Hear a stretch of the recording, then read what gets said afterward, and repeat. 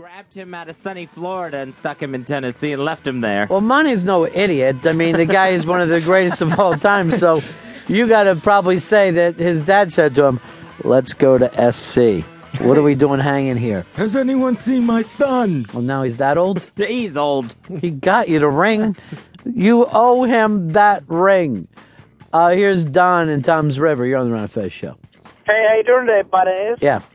Listen, my Ichiban, Conan pretty much tells that fucking heel hack Jay Leno to go screw. You see his statement yesterday? Yeah, I saw the strange statement out of it, but I also read that he doesn't have a leg to stand on. That his great fucking agents who got him the Tonight Show, and if you lose the Tonight Show, or if they don't give you the Tonight Show, you get $50 million, never specified 11:30 at night. So now they have to say, well, that goes without saying.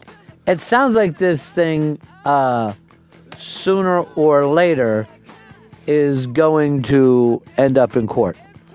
And it's just that, it's just such a gigantic clusterfuck that NBC put on there.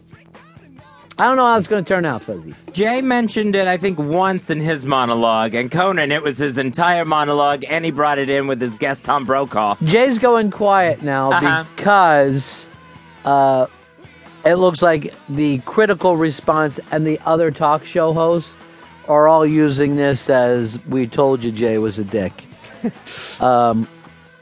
Dave bashed him pretty good. Jimmy Kimmel bashed him pretty good. Obviously, Fallon doesn't want to move back.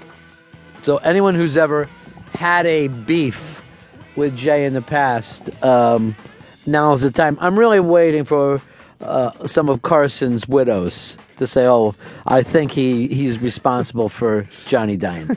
It's that bad. Well, one thing I liked about Conan's statement was he mentioned growing up watching The Tonight Show with Johnny Carson, basically saying, this is Carson's show that you're screwing with, kind of negating the 17 years that Leno sat in the chair.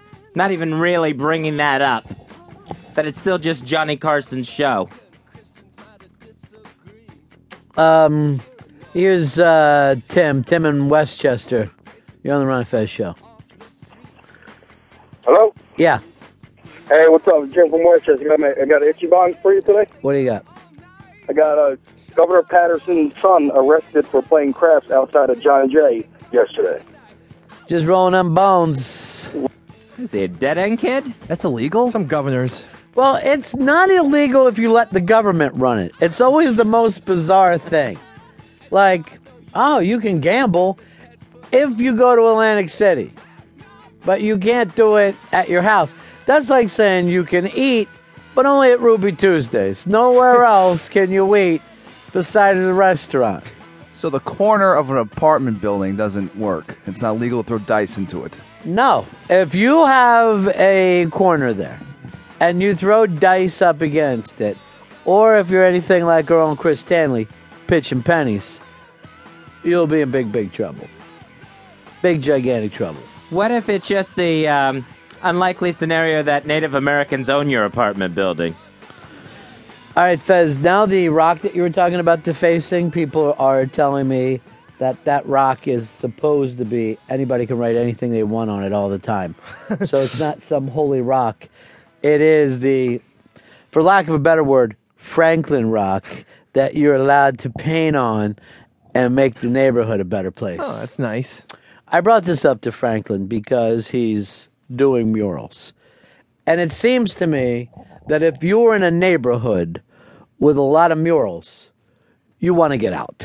I mean, the murals are almost the sign of there is crack sold here, people get mugged here. You know you've never been in a nice neighborhood in the world where they let you paint murals. Live by the gun, die by the gun. Yeah, they don't want to play that fucking game, so you're not going to be driving around Palm Beach and say, this is a place where we let the kids do murals. No. You're only going to be in a bad neighborhood when there's pictures.